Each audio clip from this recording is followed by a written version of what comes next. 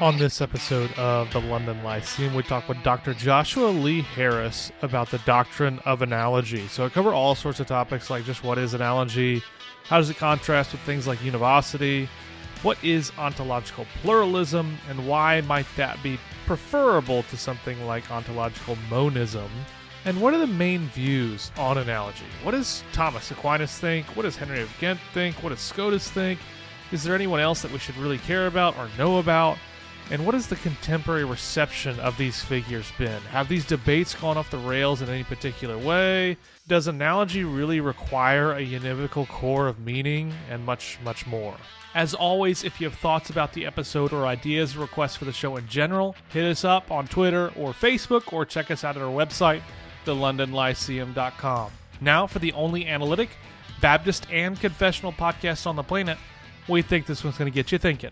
Well, I'd like to welcome all of our listeners to another episode of the London Lyceum. I am one of your hosts, Jordan Stefaniak, and I'm joined by Matt Dentiros, and we are a podcast that is dedicated to serious thinking for a serious church. And in trying to cultivate more serious thinking, we try to always remind our listeners of a couple of virtues that we like to exemplify, hopefully encourage as well. Things like charity, curiosity, critical thinking, and cheerful confessionalism. So yes, me and Brandon, who started the podcast, are what you would call confessional Reformed Baptists, but we're not mad about it. And we like to talk to all sorts of people about all sorts of topics. So for those of you who are listening and want to leave a 1-star review because we talk to people we disagree with and let them actually say what they think, don't put the 1-star review, though if you do, I will share it on social media because I think it's funny. And yeah, hopefully that'll encourage you to just be nice, play nice. Let's be friends with people. We can have disagreements. Anyway, that's my fun little intro here to an esteemed Dr. Joshua Lee Harris. If you're not familiar, he's written a book called I Kissed Dating Goodbye. I'm kidding. Sorry. It's been in my head since before I was doing this, and I had to do it. Josh Harris is very intelligent. I'm not saying anything about the other Josh Harris, but he's written a ton of stuff on the doctrine of analogy, trying to cash out what it means to speak analogically about God. I remember reading his papers in Faith and Philosophy and other places, having no idea who he was, and then years went by, and then I'm talking to my friend Joel about trying to find serious philosophers in the Protestant tradition, and he mentions Josh Harris's name. I'm like, why is that familiar?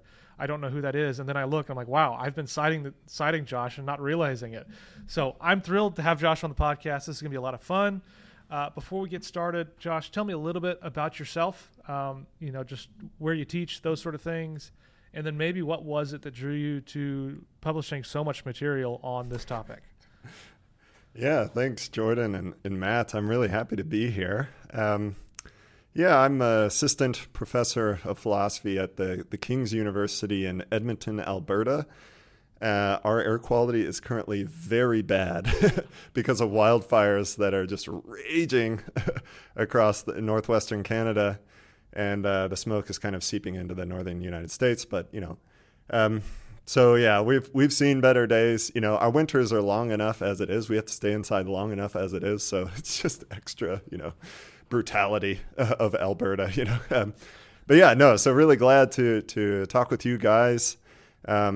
Jordan, you've cited me, so that makes you, one of a very few. So, and, what kind of benighted soul would leave a 1-star review of this excellent podcast? It's beyond me, but, okay. But anyway, okay, so I did my PhD at the Institute for Christian Studies in Toronto, and they do a conjoint program with the Free University of Amsterdam. They're a school, tiny little place, that was founded by the kind of Kuyperian Reformed tradition, and it's still kind of the lifeblood of that institution. But, weirdly enough, I decided to do a dissertation on Aquinas, on his Doctrine of Transcendentals. I to answer your question, Jordan, why have I written so much about analogy? I think I might have a bit of a fetish. I mean, I think it's just a fascinating topic. It's a sort of locus at which a lot of other like weighty metaphysical issues kind of meet and converge. And that's one of the reasons I think it's really, really interesting. But I also want to talk about why I think it's important, because I know, Jordan and Matt, you guys mentioned that, we have some folks in ministry listening to this podcast. They're not just all nerds like me, and they might want to know what sort of payoff we might get out of this. And I actually think there is a payoff. And so I do want to make sure we talk about that. Awesome. Well, this is going to be lots of fun. I remember I don't think I ever knew what analogy was for the longest time. I think I realized what it meant when I started reading more Doctrine of God literature. That was sort of like the entryway into thinking about what does analogy mean. Reading Aquinas and the Summa, the first, 13 questions or so, you start to stumble your way in there. I don't remember which question it is. All you loyal Thomists out there will know exactly chapter and verse and will be mad that I don't know it by heart. So I'll just pretend that I knew it, and I'm playing to all the ministers who don't.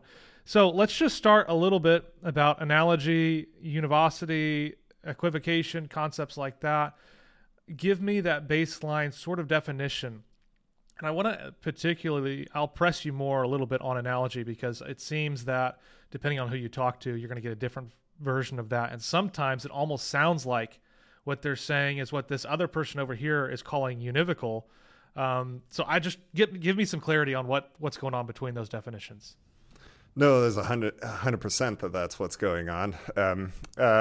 But can I just say a little bit about what's motivating this, why it's important? Yes. I think it's kind of important to do before we get into the technicalities. I mean, there is kind of, for all you, wonderful people out there washing dishes or playing Uno with your kids, those are my prime podcast listening time, activities.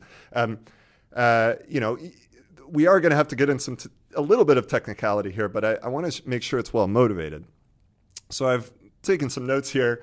I think the first thing that's important, the way it comes up, say in question 13, I'll give you a little bit of credit. It's question 13, article 5, in Aquinas, which is kind of, obviously he mentions the doctrine of divine naming and analogy and in many other places as well, but that's usually kind of the main text that people are interested in when they're interested in Aquinas on analogy.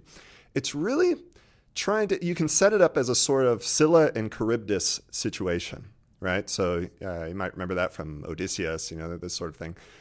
There's kind of two ways to go wrong, and you want to chart a middle path between the two. And the first way to go wrong, the Scylla, is something like, something like conceptual idolatry, and that's kind of a pejorative way to put that. And I don't want to especially moralize it or something like that, but it's just a concern that you have that was given voice to by, Augustine, among other people, when he said, si comprehendis non est Deus, right? If you comprehend it, then it's not God, right? God should transcend our normal cognitive apparatus in some way, right? And they're just kind of taking that. There's good technical reasons why they think that's the case, but just as a rough and ready approximation of the sort of thing we want to be aware of, I think that's a good rough and ready way to characterize that side of things. The other side of things would be the Charybdis, the other way to go wrong, would be something like, language about God, when we say things about God, it's just totally meaningless. We have literally no idea what we are saying when we're talking about God. I won't name names, but certainly in the 90s and other eras of philosophy that were less enlightening, certain postmodern philosophers seem to be given to that sort of way of thinking. It's like, God so radically transcends our ability to know him and to say meaningful things about him, that we're kind of left in this morass of equivocation, right? Analogy is supposed to be a program for thinking about what it might mean to speak meaningfully of God, but also to be respectful of and cognizant of the way God transcends our normal capacities, cognitive capacities in some way. So I just wanted to get that up front. Because I think that's quite important. Now, there are other reasons why analogy is important. It's not just that. I think metaphysical rigor is something that's really important here. That's actually, to be honest, I'm interested. I'd say I'm maybe more interested in analogy general as a metaphysical principle than I am specifically in the idea of divine naming. I think as a model of divine naming, it works really well, and we should learn from it.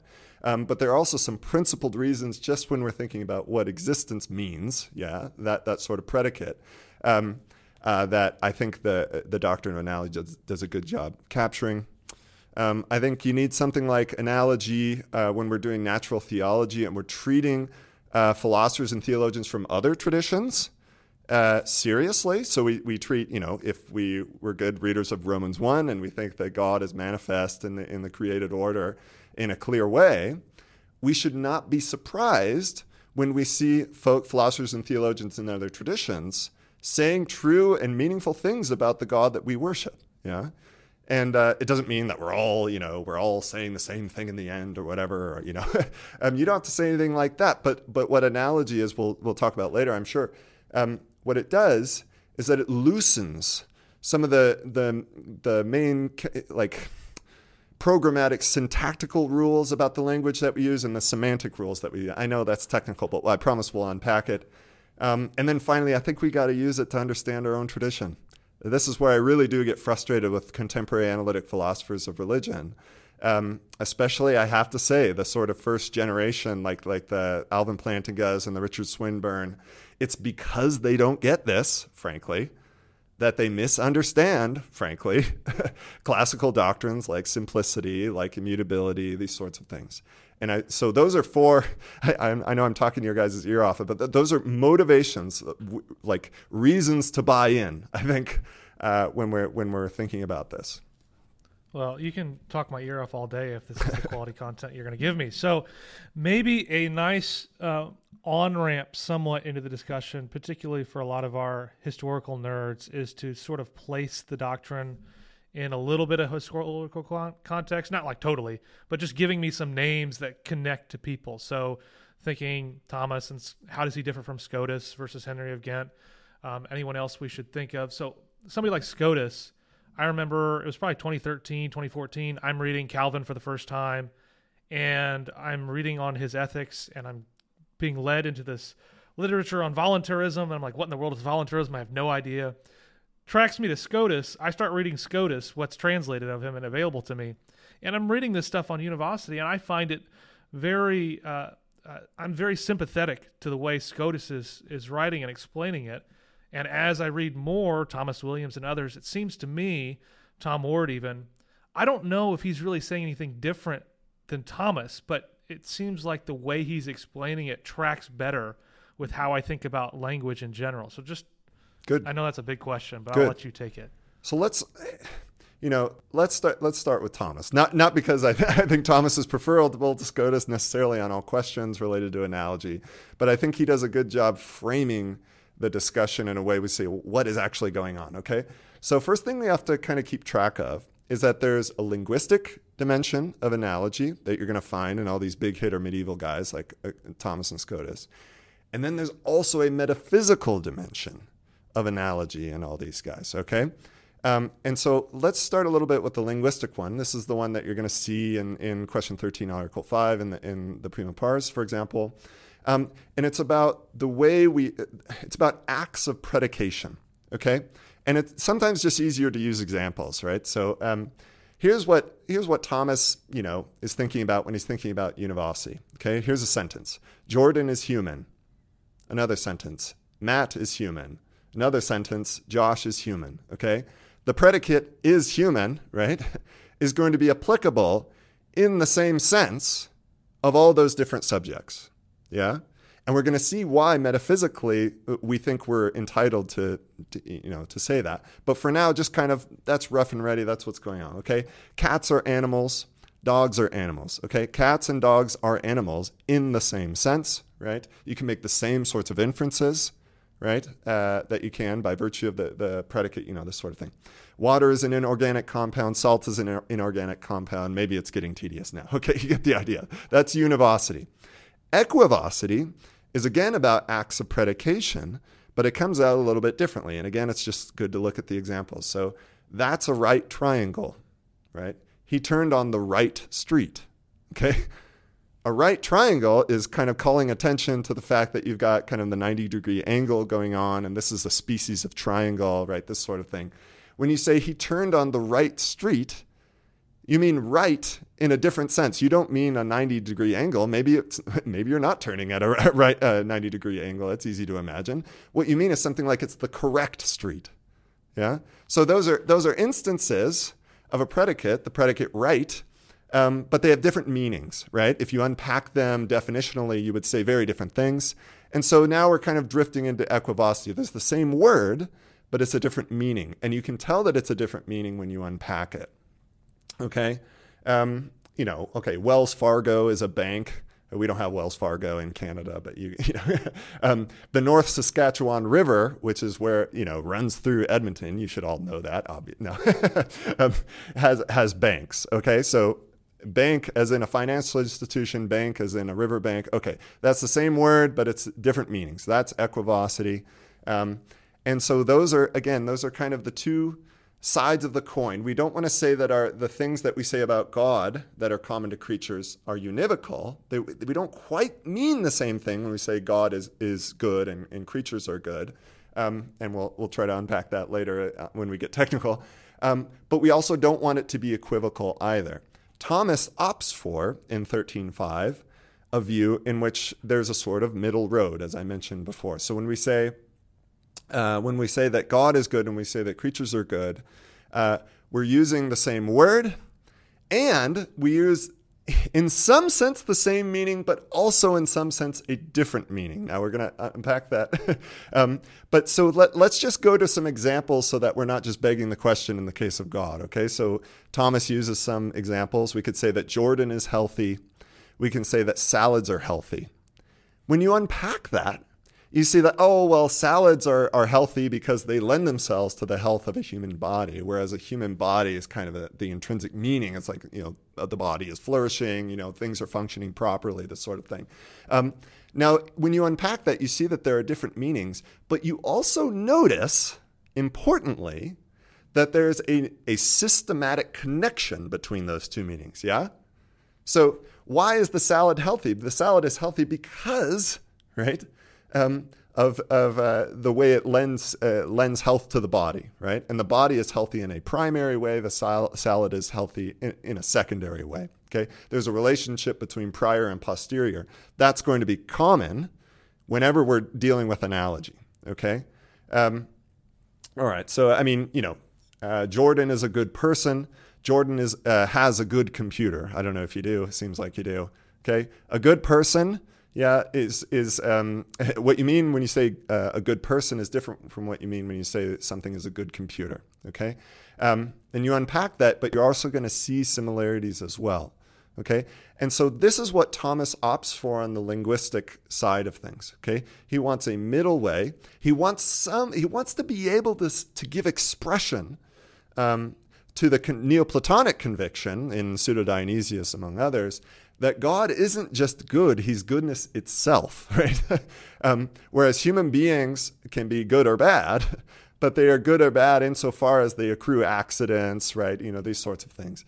And they don't have goodness just definitionally by virtue of their natures, right?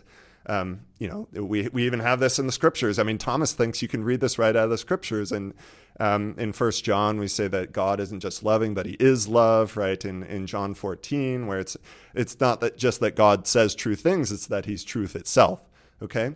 And so we want to capture this way, creaturely goodness, creaturely truth, creaturely wisdom, the things that are going to be common to creatures and God. It's not that it's a pure equivocation. Okay? It really is, as Thomas would say, the same res significatus, the same perfection. But the perfection in God is in an eminent way, right? He is the perfection itself, whereas in creatures, we are not the perfection itself. We have it by participation. Okay. But all right. So is that enough to get it on the table? Yes. The way Thomas does it in 13.5 is probably too much, but yeah, go ahead. Tell me, so then where is SCOTUS really differing from what Thomas is laying out there? Yeah. So SCOTUS is answering in some way some of the same issues, but in other ways asking different sort of questions than Thomas is asking. Okay, so far I've only told you guys about the linguistic side of analogy, but it's really, really important to notice, even in Aquinas and Scotus, by the way, Aquinas and Scotus are going to be in agreement on the metaphysical side, and that's a really important thing to keep track of, is that it's actually a way of talking about a mode of similarity, okay? And it's actually not about language at all. It's actually a real similarity that you could find out there in the world, and in fact would exist even if there weren't human beings around to talk about it, okay? And in fact, it's really interesting to note, at least to me, a Thomist nerd like me, is that the first instance of analogy that you find in the Summa Theologiae is not in question 13, it's in question 4, article 3, and he's not talking about language at all, right? He's talking about the ways in which creatures are similar to God, okay? So here's how it goes. So in the old Aristotelian metaphysics that is filtered through Ibn Sina. By the way, Ibn Sina is a really important player in this too. He's actually kind of the principal influence on Scotus here. But anyway, it doesn't matter. But we can recognize generic similarities, okay? So when I said that cats are animals and dogs are animals, it's because they belong to the same genus, right? They are the same kind of thing in that respect. And we want to be a realist about that. There's some of the properties that they have in common that we really do recognize, and that there's a similarity there between cats and dogs. And that's a kind of univocity for Thomas, okay? But there's also sameness in species, right? So all three of us are members of the same species. But we can ask how many of them, are on this call, right? So it's not about what kind, we're all the same kind of thing. It's about how many when we're trying to deal with the differences, okay? Now, sameness in genus, sameness in species is how Thomas thinks about univocity, okay? So if we recognize a sameness in genus, or if we recognize a sameness in species, then, right? Because he's a realist about predication. He's a semantic realist. He thinks that our language maps onto the world in terms of properties that things really do have, right? Okay? And that's going to be important later when we start talking about the analytic guys who have tried to abstract this from the metaphysics. But it's very important to note that when we get to Scotus, who does say that there are perfection terms that are univocal as predicated of God and creatures, nevertheless, it is not the case for Scotus that he thinks that God and creatures belong to, say, a common genus, right? Say, like the genus of all beings or something like that, of which creatures and God are just members, right? Creatures and God are not members of the same kind, right? And if they're not members of the same kind in a generic way, for Scotus and Aquinas, they're also definitely not members of the same species, right? Okay, and that should be, I think, a little bit more obvious for us, okay? But it's really important that analogy is supposed to be a real similarity that is neither specific nor generic, okay? So the similarity that is picked out in the world when we're dealing with health, or we're dealing with the relationship between substance and accidents, for example, those are real similarities, but they're not similarities that can be captured given the apparatus of genus, specific difference, and species. Okay, and so that's really, really important to this. When we see analytic philosophers, I don't want to be mean or anything. When we see analytic philosophers trying to do analogy in the way, say, that Swinburne does in The Coherence of Theism, without actually dealing with the metaphysical issues, then he's not really talking about the same thing as Aquinas or Scotus or any of these medieval guys. And it's okay. We don't have to ask the same sort of questions, but we do have to recognize that when Aquinas and Scotus and these guys are talking about these issues, they're talking about these things with a sort of Aristotelian metaphysics that is actually pretty elaborate and worked out, okay? And so that's kind of a way to get started on it. Scotus and Aquinas share the conviction that the way in which, for example, creatures are similar to God is an analogous similarity. You can see this straight up in Scotus's analysis. The metaphysical relationship, the real similarity that's out there in the world, is analogous. It cannot be captured via generic or specific similarity. I guess I just wanted to sort of follow up on your comments on Scotus, because I mean, initially, I'm sort of skeptical that, we can have sort of the same, we can have sort of the same metaphysics without that impacting our language, or in other words, our language not sort of dictating a difference in the metaphysics. And I Mm. guess maybe could you go into a little bit more detail into, um, if Scotus wants to affirm that at the level of being and at the level of metaphysics, there's analogy, if you will. What is it then that grounds the similarity that Mm. he wants to affirm in language? And maybe just to put a sort of related question in there. I mean, sometimes you hear people talk with analogy, the idea that you have to have this univocal core of meaning or something like that. And I don't know. Maybe is that relevant at all here? And yeah, but basically, Yeah. what's grounding the similarity for Scotus? Yeah, no, it's a fantastic question. So maybe we can get at it this way, okay? So when you see Scotus talking about univocal predication between God and creatures, in other words, when we say that God is good and creatures are good, we mean good is good in the same sense, right? In some sense, whatever sense that is, okay? Here's what he means, and he actually tells us very explicitly what he means by univocity. And it is not the univocity that Aquinas is talking about, again, very explicitly. Here's what Scotus says. He's like, well, a term is univocal, in my sense, Scotus' sense, if to affirm and then deny it, yields a contradiction. Okay, and you could see why that would be the case, right? So if you're affirming one thing of a given subject and then denying, some other thing of a given subject, you're not going to get a contradiction there, right? There's no problem there. There's only a contradiction arising if we affirm and then deny something with the same meaning. Okay. He also says, he gives us another kind of quasi definition of univocity in multiple places, actually throughout his corpus. He says, well, it has to be something, if a term is univocal, it has to be able to serve as a middle term in a syllogism. Okay, so here's a syllogism that would use a perfection term in a univocal way. Okay, premise 1, God is purely good. Okay, premise 2, nothing that is purely good is evil. Conclusion, therefore, God is not evil. Scotus thinks you should be able to make that sort of inference, yeah. And what is a middle term? A middle term is the term that shows up twice in the syllogism, right? In that case, it was purely good, right? So it's the perfection term. Now, here's the thing: Aquinas says this. he says very, very similar things when he's talking. And how could he not, by the way? Because he thinks, obviously, as everyone knows, who's opened up the Summa in question 2, that we can make, argue, we can demonstrate, for example, the existence of God. And he thinks existence is a perfection, right? And he thinks you ought to be able to make valid inferences, right?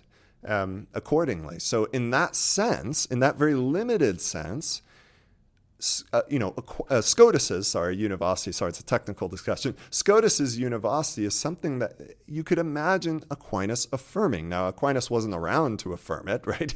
And Scotus is being pretty innovative when he's talking about univocity in this way. But it's very similar, and I make this case in a piece, that when it's very similar to what Aquinas means when he says dicitur proprie, right? So that's said properly, or sometimes it's translated as said literally. I'm a little, sometimes I gripe about that, but I think it's okay to say said literally. But Thomas's said literally or said properly is very similar to what Scotus means when he says dicitur univoce, right? Said univocally. Because it has the same sort of impact. It has the fact that, if you affirm and deny it, then you get a contradiction, right? And also you can make valid inferences from it. He says this explicitly. I mean, like in question 13, article 10, for example, the contradiction piece, Aquinas can affirm that. But in Scotus, it's very important to recognize that he thinks that, univocity is a logical doctrine, yeah? Univocity is what he means when he says we are, what it takes, in other words, to be able to yield contradictions when we affirm and deny or to make valid inferences. it does not mean, right, that the relationship between God and creatures is the similarity between God and creatures is something that can be captured by virtue of a genus, or by virtue of their membership of a common genus or membership in a common species. Okay? And so that on that front, it's a unique mode of similarity. By the way, it's a mode of similarity in which the subject term of a given proposition, right? So what's the subject term? So when we say God is good, then God is the subject term, right? When we're thinking about analogy, God is good, creatures are good. Analogy allows the subject term to determine the meaning of the predicate term in ways that are not possible when we're predicating things univocally. Yeah. And if you think about it, that's exactly what we want when we're trying to talk about the relationship between God and creatures. There is exactly, it's whenever we're talking about God, right? Whenever we're talking about, simplicity, immutability, so God is a se. God is a se in every way. And so the relationship from creatures to God is also going to reflect that. Right? It's not like the relationship between creatures to God is going to be exactly identical to some other creaturely relationship, like the relationship between me and my sons or something like that, right? That's not going to be how it is, right? And so what analogy, by letting the subject terms in the propositions order the meanings, of the predicate terms, that's what's so powerful about it. That's why Avicenna in the 11th century grabbed on to this Aristotelian idea and saw that it would be useful as a model for divine naming, and then also Aquinas and then Scotus following him. Okay, but yeah, so those are. I mean, I kind of lost track of your question. I think you asked the question, what grounds the similarity? For Scotus in particular, I'm not sure he ever really gives a straightforward answer to that, to be honest. Okay. Now, for Thomas, what grounds the similarity is the fact that perfection terms in creatures simply are participations in divine life. Yeah. And so it's really important for Aquinas that the world is just shot through, right, with the creative energy of God. Forgive me the metaphorical, poetic expression, but the metaphysics is it's built in from the very foundation of the metaphysics that the world is shot through, right? That it's a creature's very mode of existing, before we even get into whatever properties it might have, right, is creaturely. But what is it to be a creature? What is it? It's obviously for Aquinas to participate in divine life. Yeah.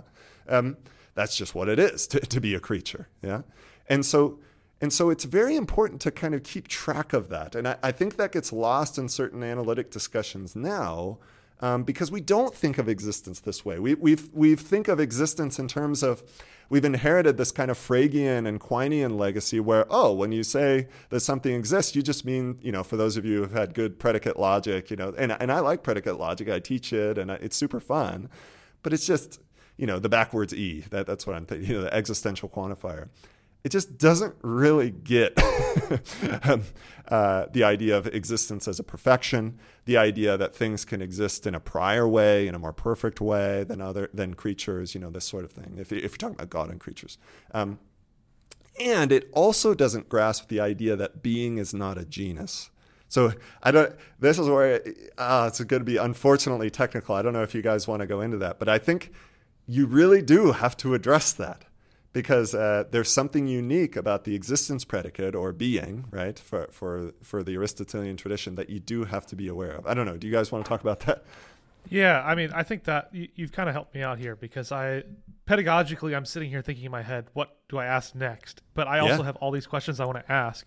And one of those is related to this particular topic of being, because you sent me over a piece, I don't know if it's published yet or not, on ontological pluralism and monism. I'd love to hear you just cash that out and explain why you think ontological pluralism might solve some of these problems about being, and why someone might be not so sympathetic to it. Like, what are the challenges that are coming in there that people see? Because naturally, when I look at it, I think without a trained eye, first pass through, my questions start being, I don't know, how is it that ontological pluralism is really solving the problem here? It seems like we could just bracket out the how of being and just focus on the existence of being itself, doesn't that end up collapsing us back into monism or something? But obviously, I am not the intelligent one here, so I want to hear what you have to say. It's actually a perfectly reasonable question. I mean, that is the idea that pluralism collapses into monism is exactly what most of these monists are saying. Now, they're wrong, but but that's okay. I mean, we could talk about that. But first of all, maybe we should say about what that is in the contemporary discussion. As I read it, as a Thomist and an Aristotelian, I see these guys talking about ontological pluralism and monism as yet again this debate about analogy and univocity, right? So the idea in pluralism is that there is more than one way to exist. Yeah. So it's not just that everything exists in the same way and then they might have different properties, but actually that some differences among entities out there in the world, are actually so profoundly different and deeply different that the difference actually goes into the very mode of existence itself. And so you have to ask yourself about how would that be motivated, right? And I think there are ways to motivate it. But at first I want to do the being is not a genus, because it's exactly related to this question. So Aristotle notices something it's incredibly perceptive in my view, that there's something weird that happens when we get up to our highest concepts, right? Or our most fundamental concepts. Pick your metaphor, right? So being, it sounds like it might just be the largest class of things. Yeah. I mean, so you got, human beings as a class of things. You got animals as a higher class of things, right? Maybe you got substances as a higher class of things. And then maybe being is even higher than that because it captures not just substances, but also accidents and, this sort of thing. Okay. But there's a weird thing that happens when you get to the top of that Porphyrian schema. That's a technical term, but it doesn't matter. Okay. So think about how a genus works. Okay. A genus animal, okay, divides into, say, human beings and cats. Let's use that as the example. Okay. The classical definition of the human being as a species of animal is that it's not just any kind of animal, but it's the rational animal, right? So in other words, the specific difference, the thing that's unique about human beings as members of the genus animal, is their rationality.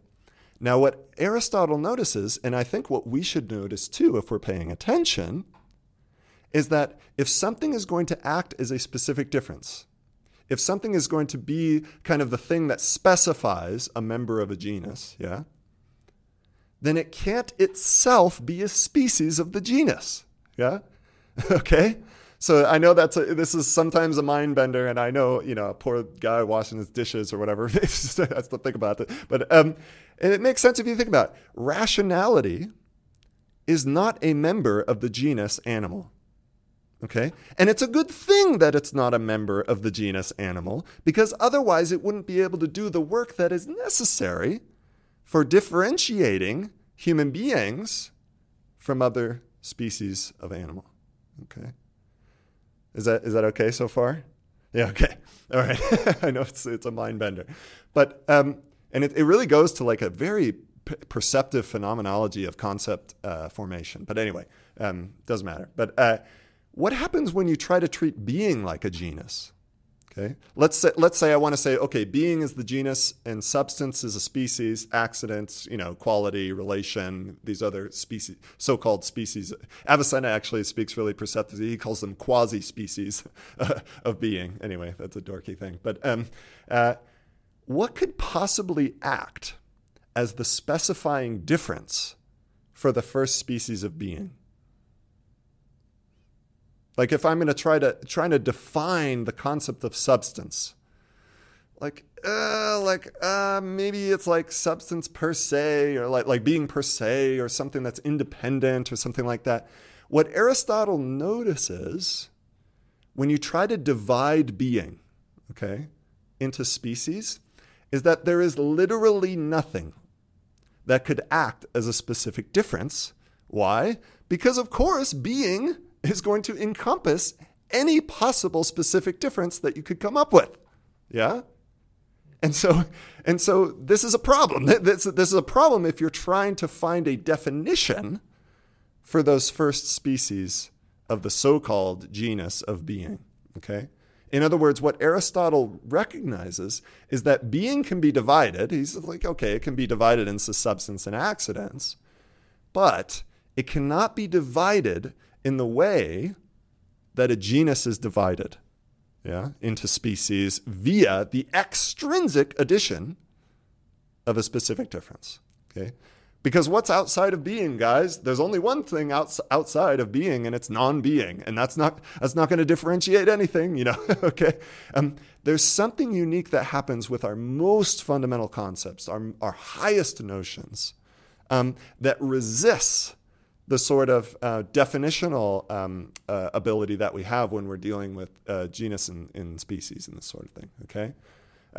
And this is why you get this weird stuff about analogy in Aristotle. So when you say that substances are beings and accidents are beings, you're meaning the same thing in some sense, but you're meaning a different thing in another sense, so you have to be careful. Accidents exist in and through substances, but substances don't exist in and through accidents. It's a different mode of existence, right? It's not a property. So you've written on some of the contemporary misunderstandings of this doctrine quite a bit. I know you've got stuff on Wolterstorff and some of the debates that have gone on there. Other people that I think of, John Milbank, which seems like almost on the opposite side in a weird way, using terminology of analogy.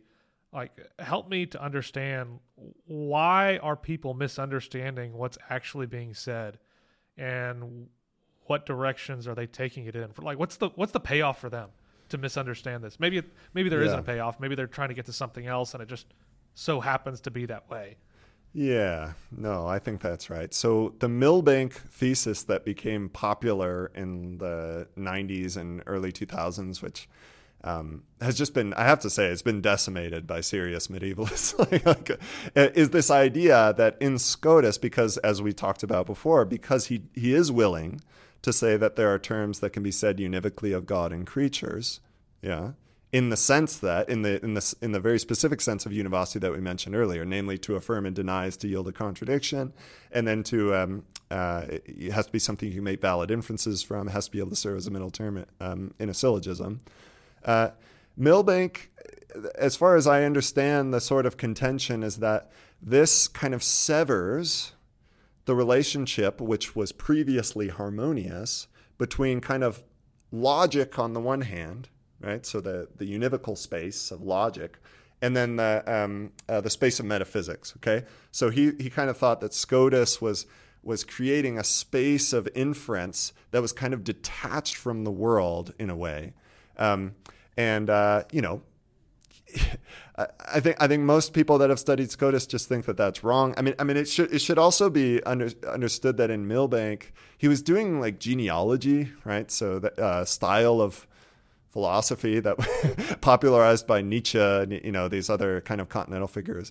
And it's not that there's no insights there. I mean, genealogies can be interesting, like intellectual histories can be interesting, and we can trace them back and we can show that they're native to some bad intuition or something like that. But I think he never really, to my knowledge, really tried to address the actual just exegetical and systematic, frankly, points that the more like actual medievalists, like readers of Scotus, were dealing with. So you mentioned Thomas Williams before. I mean, yeah, okay. And then, so someone like Wolterstorff, on the other hand, in my view, just doesn't. Again, it's this, and Swinburne, I think too, and maybe Plantinga as well.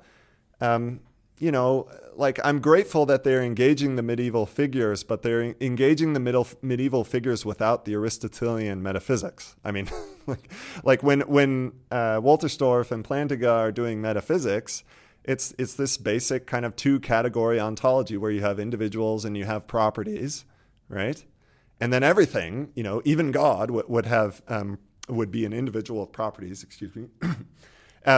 And it turns out that when you try to think of divine simplicity in that way, for example, it comes out really weird.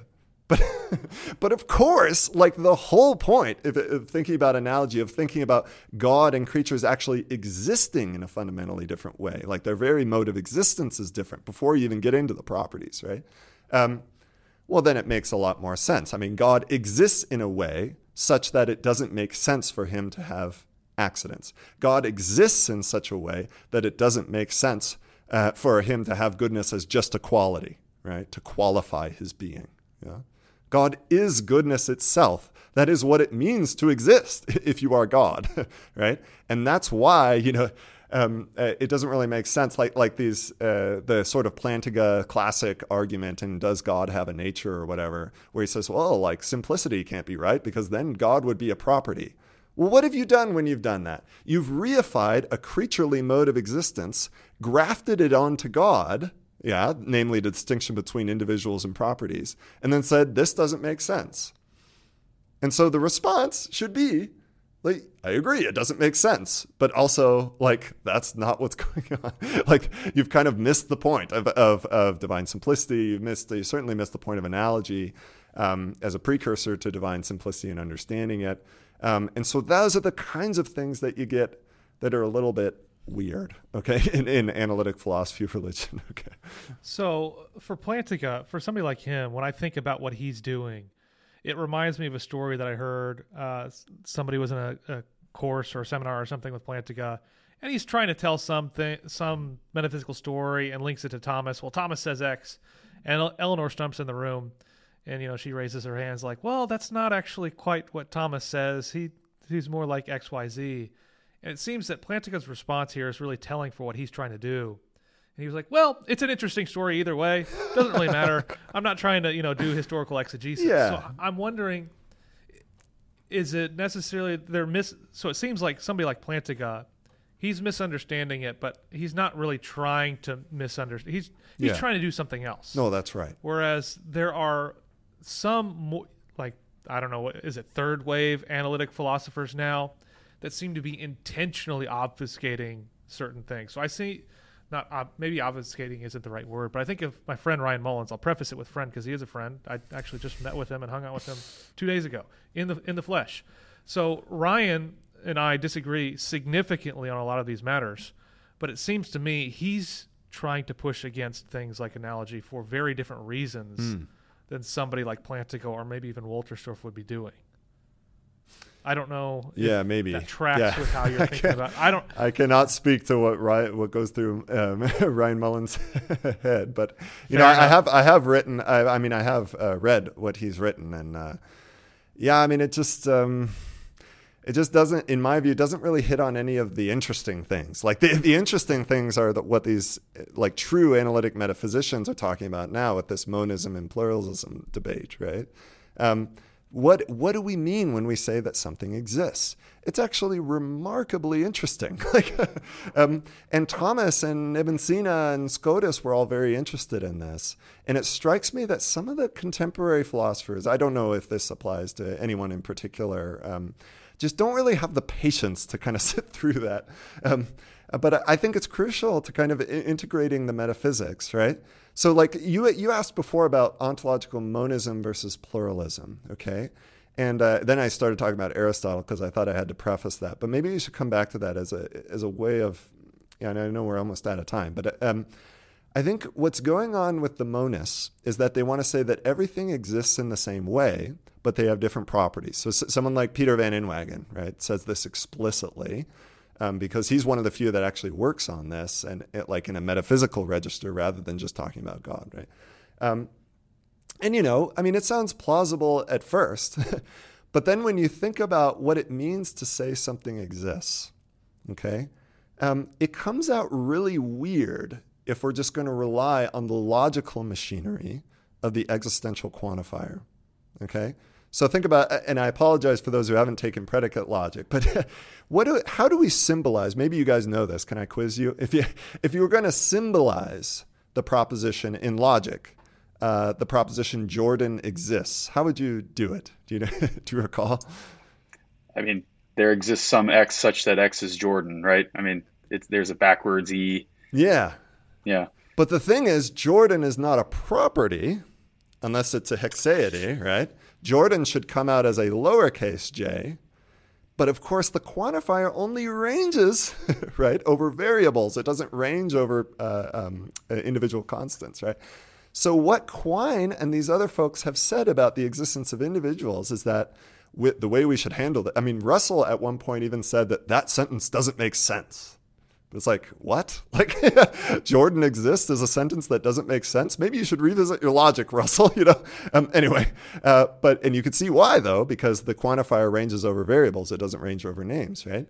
But the way that Quine did it, he wasn't quite that crazy. He said that the way we should handle those cases is that there is an X such that X is identical with Jordan, okay? So the idea that now existence has been relegated to a sort of self-identity, yeah? But come on, guys. All three of us know that existence is something different from self-identity. It might be true that everything that exists is self-identical. That's fine. But come on, guys. You got to exist first before you can be self-identical. Okay. Okay. But you get the idea. There's something mysterious about this existence predicate that's not captured in the logic. And in fact, even in ordinary language, it's hard to know what's going on because, even Kant mentioned this as well. It's like existence is not a predicate. Why did he say that? There's a sense in which he was correct. In order to have a property in the first place, you have to exist. Yeah. So to say that there's this substance out there that has existence, like in the way that you would have, humanity or have, the property of being 6 foot tall or whatever, doesn't quite make sense. There's something weird about it. The existence runs deeper, right, than just ordinary properties. It's not a property in that sense, right? Now, what we're arguing for those of us who are pluralists is say existence is not the only predicate that is like that. Okay, when you say something is a substance, yeah, you mean something that's deeper than what a property can capture. Okay. And how do I know that? Because if you just look at the logic, you can see it, right? If I were to say that Jordan is an individual and I modeled the property of individuality as a capital I or something like that, again, it would be redundant, right? We already know that Jordan is an individual because he's correctly modeled as a proper name, right? It's already built into the logic. It runs deeper than just what a property can express, right? It's the same idea when we're talking about God and creatures, yeah?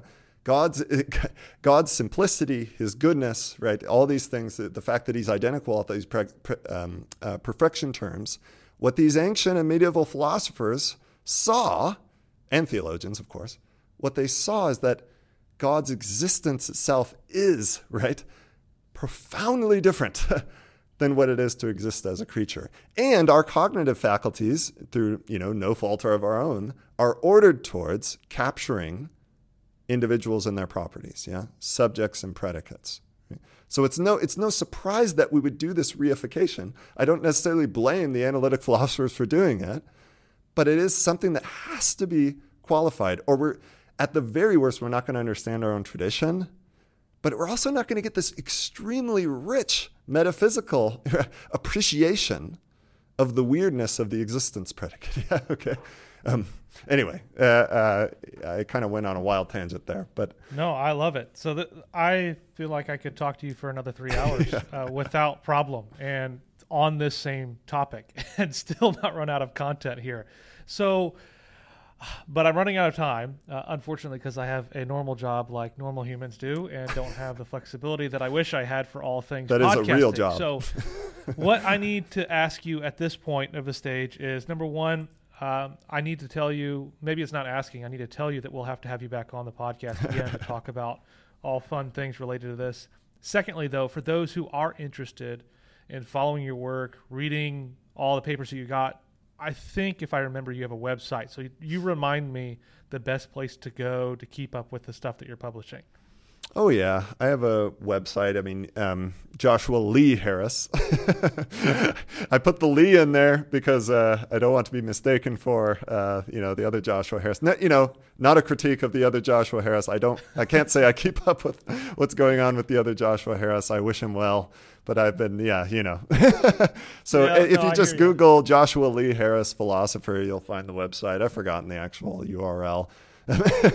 But it's usually pretty reliable for me to Google a person's name and just put philosopher at the end, and it will pick it out, even if it's a super generic name, just because there's so few philosophers. Yeah.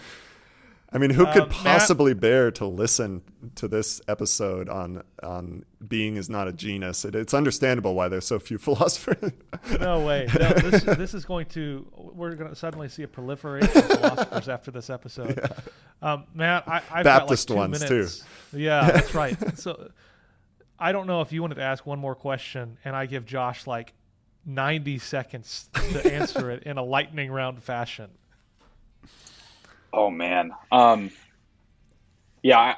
Very, very quickly, I guess one thing I'm wondering is with ontological pluralism. I mean, something strikes me as right about Scotus's concern to make sure we can make the inferences we want to make. I mean, would this require a pretty substantial revision of predicate logic and that sort of thing okay, interesting. Yeah. I mean, I'm not going to ask you exactly how to do that, but it seems like you have these different existential quantifiers now. How do you secure inferences across them? Yeah, that's a perfect question. That's Trenton Merrick's point in an article. He calls it like the only way to be. I think it's in Noose or something. It's worth reading. And there are some, I think this is rather unfortunate. Like folks like Chris McDaniel and Jason Turner have taken to like invoking new quantifiers and that like this sort of thing. I kind of think that you should not do that. There's this wonderful paper by Byron Simmons, who's a pluralist, who thinks that the problem there is the quantificational count of the existence predicate to begin with, and that's what pluralists should be attuned to. But you don't have to lose the generic quantifier, right? Almost every pluralist, even McDaniel and Turner, in fact, they all agree with this. And interestingly, it's like for the same reasons that Scotus, affirmed the generic sense of being in that looser sense. Not that being is a genus, that's the cardinal sin, but the univocal sense of being that is common in that very specific sense, such that it secures valid inferences, such that when it's affirmed and denied, it yields a contradiction, this sort of thing. But okay, I've gone over my 90 seconds. Read that paper by Byron Simmons and Trenton Merrick's. You'll see that the pluralists are clearly right and the monists are wrong. Well, everybody, you'll have to stay tuned for part 2 as we cover all the fun things related to this. So everybody's been tuning in. Thanks, as always, for listening to the only analytic Baptist and confessional podcast on the planet. And we'll talk to you guys soon.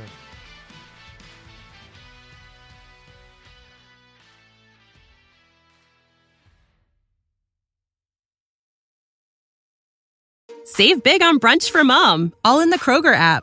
Get 16-ounce packs of flavorful Angus 90% lean ground sirloin for $4.99 each with a digital coupon. Then buy 2, get 2 free on 12 packs of delicious Coca-Cola, Pepsi, or 7-Up, all with your card. Shop these deals at your local Kroger today, or tap the screen now to download the Kroger app to save big today. Kroger, fresh for everyone. Prices and product availability subject to change. Restrictions apply. See site for details.